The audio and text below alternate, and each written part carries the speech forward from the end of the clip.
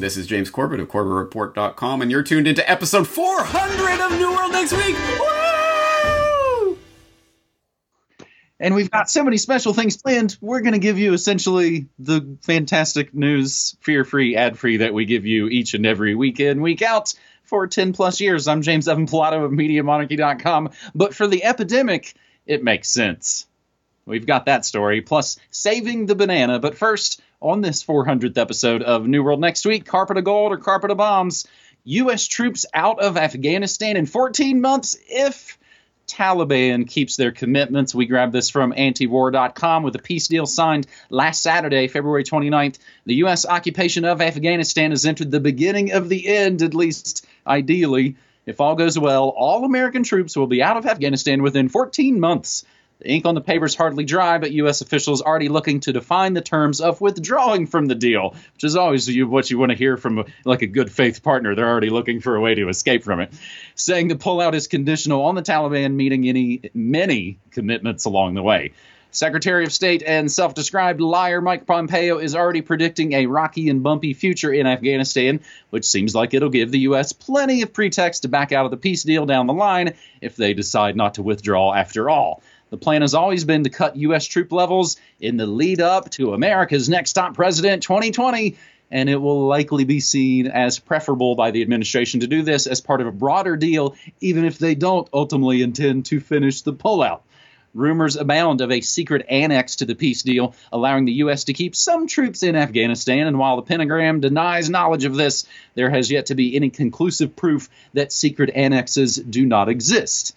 And we will include the original document, the PDF for you, which is the catchy title, Agreement for Bringing Peace to Afghanistan between the Islamic Emirate of Afghanistan, which is not recognized by the United States as a state and is known as the Taliban and the United States of America.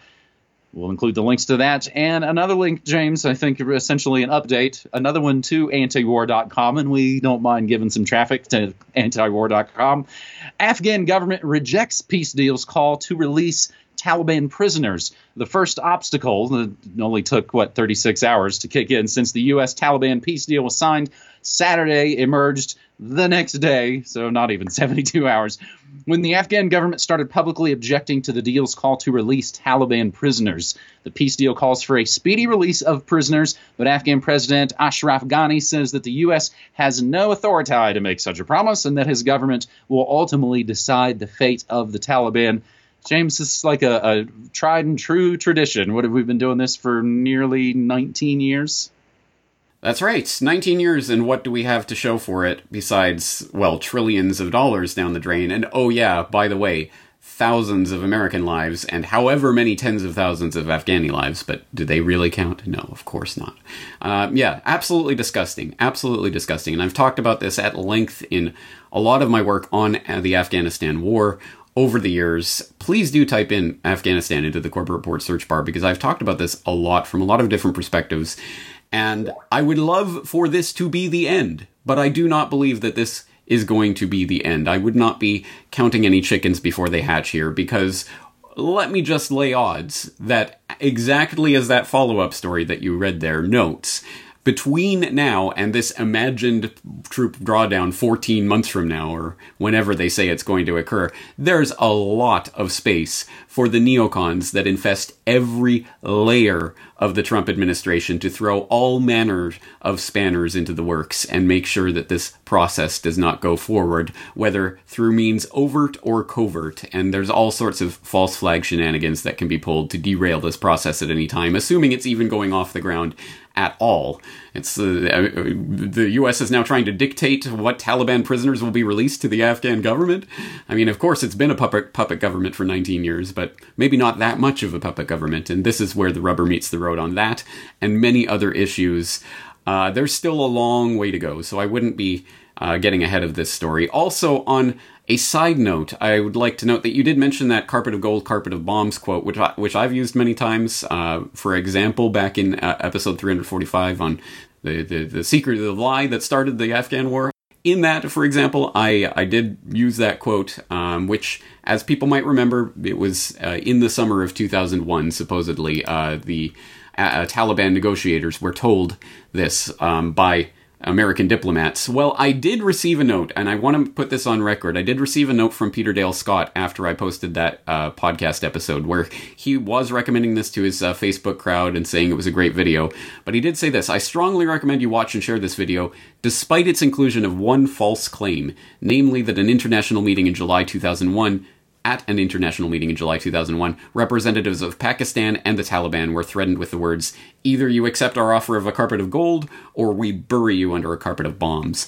Whether or not something like this was said, there is only one source. It should not have been construed as an authoritative threat. The Americans present were retired diplomats from the Clinton era, rather than spokesmen for Bush, who were interested in avoiding war. So, that quotation, mea culpa, it's likely spurious. At any rate, it certainly isn't in the context of the type of threat that it's portrayed as. So I retract having used that in the past. But more to the point, and as Peter Dale Scott notes in his post up on Facebook, he did say that it was important for noting NSPD-9, which was presented to the president on September 4th, 2001. The Afghan invasion plan was presented and ready on the president's desk a week before 9/11. Yes, do you think there were plans in the works for an invasion of Afghanistan regardless of that? And here's the hand-delivered, signed, sealed, with a bow on top of it, reason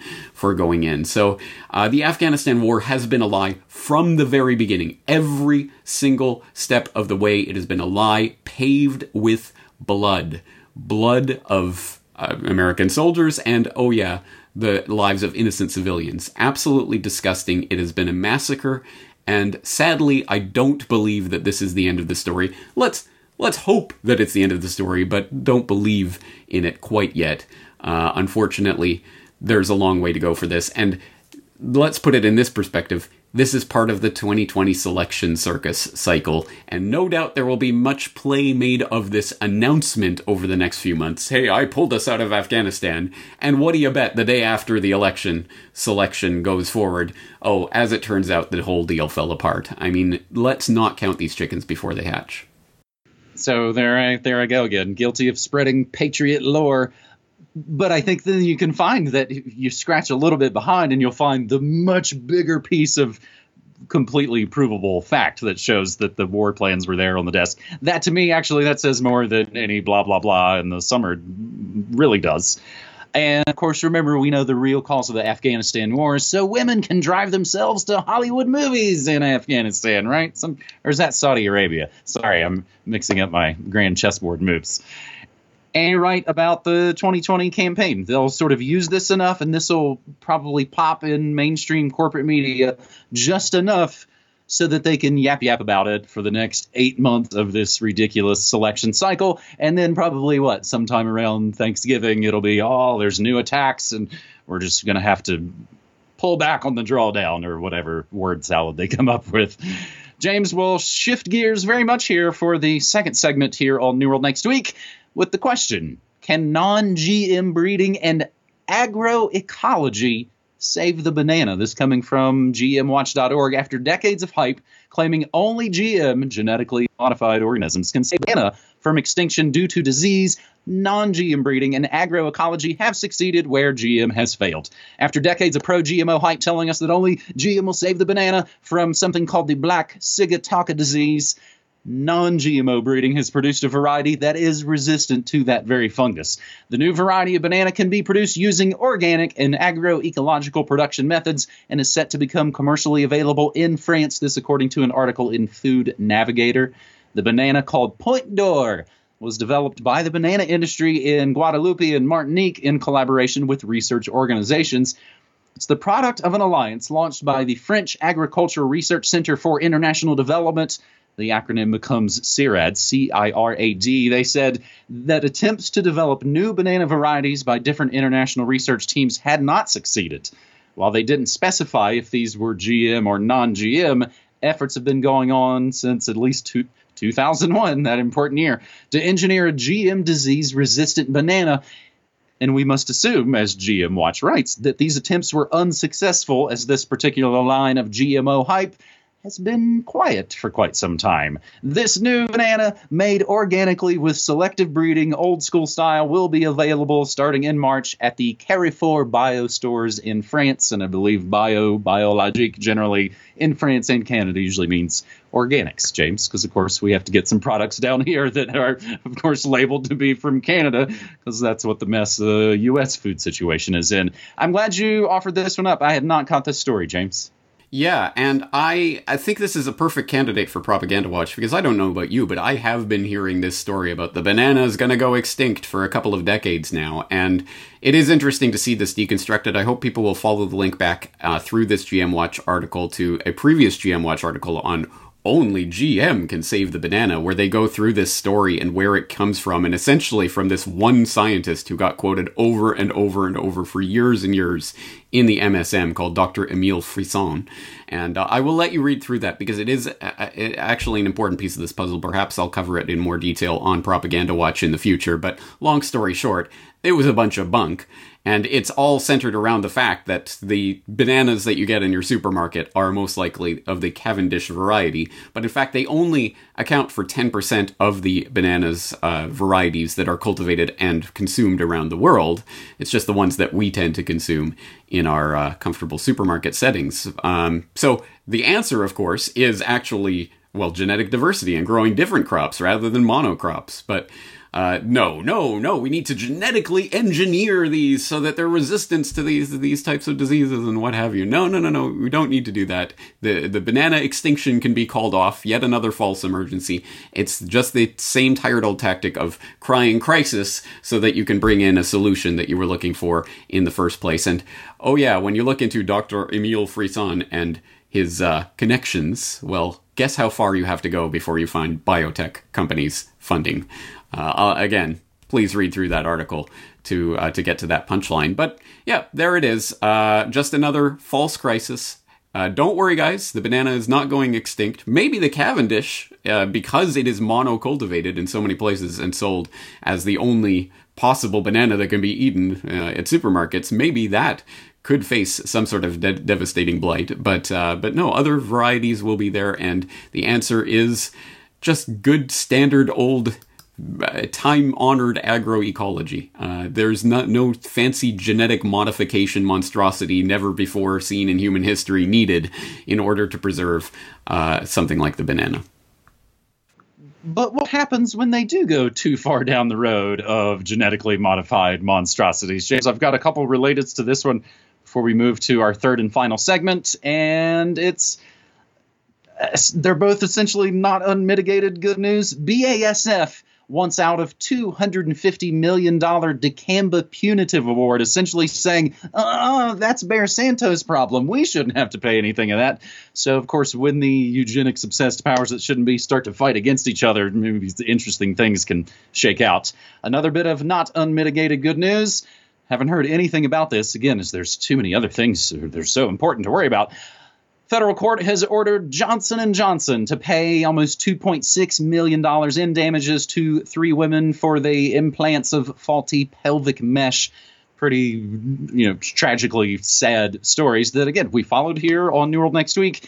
And I think we're one of the few places that kind of, aside from, the focused GM Watch, health-focused kind of outlets, I'm glad we've been able to cover, I think, essentially this food world order, if you will, so much. And James, what are Johnson & Johnson up to right now? They are, of course, rushing headlong into the fray to help with the new coronavirus, which brings us to our third and final story. I think a really interesting one, James. In coronavirus fight, China gives citizens a color code with red flags. This coming from the Old Gray Lady, and I do have the links to archive.is. And a huge thanks to my buddy Liam in Portland for getting me this story. As China encourages people to return to work despite the coronavirus outbreak, it's begun a bold mass experiment in using data to regulate citizens' lives by requiring them to use software on their smartphones that dictates whether they should be quarantined or allowed into subways, malls, and other public places. Is this starting to sound familiar? A New York Times analysis of the software's code found that the system does more than decide in real time whether someone poses a contagion risk. It also appears to share that information with the police, setting a new template for new forms of automated social control that could persist long after the epidemic subsides. Always tends to last. It's just the emergency measures, but they seem to never go away. People in China sign up through popular wallet app Alipay and are assigned a color code, green, yellow, red, if that sounds familiar, that indicates their health status. It's already being used in 200 cities and is being rolled out nationwide. Neither the company nor Chinese officials have explained in detail how the system classifies people, while it further erodes that thin line separating China's tech titans from the Commie Party government. The software does not make clear to users its connections to the police, but according to China's state-run Xinhua news agency and an official police social media account, law enforcement authorities were a crucial partner in developing this whole thing. In the United States, as the New York Times points out, this would be akin to the Centers for Disease Creation and Propaganda using apps from the Fangsters to track coronavirus, then quietly sharing user information with the cops, because they're not doing that at all about other things. With fear of the virus still acute, many in China take comfort in high-tech precautions. This is now we're down at the bottom of the article. Really interesting kind of human interest angle to it. Even if at times they're impractical and dysfunctional. Du Wang, 26, said her code was red for a day before it inexplicably changed to green. Calling a support hotline yielded no answers. Yet still she approves of the system. If we had to use it indefinitely, that would be crazy. Just way too big a pain. But for the epidemic, it makes sense. She shrugged off the privacy concerns with the closing quote, Alipay already has all of our data, so what are we afraid of? Seriously. So, James, after you take all of that in, might be a good time to review that post-9/11 document, the Model State Emergency Health Powers Act, that pretty much grants the powers that shouldn't be, of course, granting themselves these powers, that they can do everything and more that China is already rolling out. And we will, of course, include a link to your classic medical martial law episodes. James? Yeah, oh, this stupid... I can't believe... I'm going to revolt again. Oh, wait, you're putting my name in this article? I love this system. I will do anything that the government wants me to do. Hail she. Yeah. Oh God. Yeah. I honestly, I feel bad for our Chinese brothers and sisters who are locked into that system, whether they like it or not. And guess what? Most of them probably don't like it, but they sure as hell aren't going to go on record with their real name saying that they don't like it. Anyway, well, that's one hell of a story, but not to toot my own horn, my readers will already know about it because, of course, I did share that story in my recent article on coronavirus, The Cures Will Be Worse Than the Disease. I also shared the Model State Emergency Health Powers Act. I also shared my medical martial law article, podcast. I also shared the 425 billion, according to the bots at Zero Hedge, 425 million in reality dollar World Bank issued bond that will default in the event of a declared global pandemic before June, I believe it is. So that's one reason why they are not declaring it a global pandemic at this point, because some important and rich investors stand to lose hundreds of millions of dollars on such a deal. I included all of this in my article, so if you haven't read it, why not? The article is available for free reading. I always have the free version of my editorial available there. If you can support my website for $1 a month, a couple of bananas a month, I would very much appreciate that. It really does make a difference. But if you can't, if you literally cannot afford $1 a month, my sincere condolences to you. But there is a free link to go and read the article. And do read it. You will be ahead of the curve. It's interesting. I even see people in my own comment section at CorbettReport.com, including tips and links and things to things that I actually... I said that in the article. Did you read the article you're commenting on? But whatever. As long as the information is getting out there. And this is extremely important information, and I'm doing my level best to collect the best information on this subject, as I hope people out there can appreciate. It is a moving ball, but hopefully if you read the Corbett Report, or if you follow Media Monarchy, you will be ahead of the curve. That's one thing you can look back at 400 episodes now of New World Next Week. You will be ahead of the curve if you watch this D program. You will know what is coming, because we do have our eyes on the ball. We do this for a living, and James, 400 episodes is not nothing. So thank you so much for bringing this to the people. My pleasure, dude. I appreciate it so much. Let me ask you one last thing. Since that was essentially a greatest hits segment 3 there of things that we've both already also, of course, recently covered. I talked about those on my Morning Monarchy. I think sometimes I'll know doing the morning show. It's like, oh, this should probably go to prime time on New World next week and talk about that. But they're showing that I hadn't read the subscriber newsletter. I did play, I believe, was it a propaganda what video you made out of the cure will be worse than the coronavirus? Yeah. Infection numbers, yeah. Lies, damned lies, and coronavirus infection numbers. That's it. I did play that on my stream. Let me ask you one other thing about, I think maybe you said somewhere, something about writing more specifically about the upcoming possible Olympics in Japan. Have you written about that yet? I have not yet. I'm sure that'll be a topic of discussion. It's going to be a huge story here in Japan. And now they're talking about maybe postponing the Olympics, because the only official rule is that it must be held in the calendar year of 2020. You didn't say we can't have the Summer Olympics in December. So they're now holding out that hope. But there is a real possibility the Olympics will be canceled over this hype, whether real or imagined. Well, that could make for some more wildly entertaining Olympics. Suddenly, people used to the summer have to do it in the winter. That was terrible.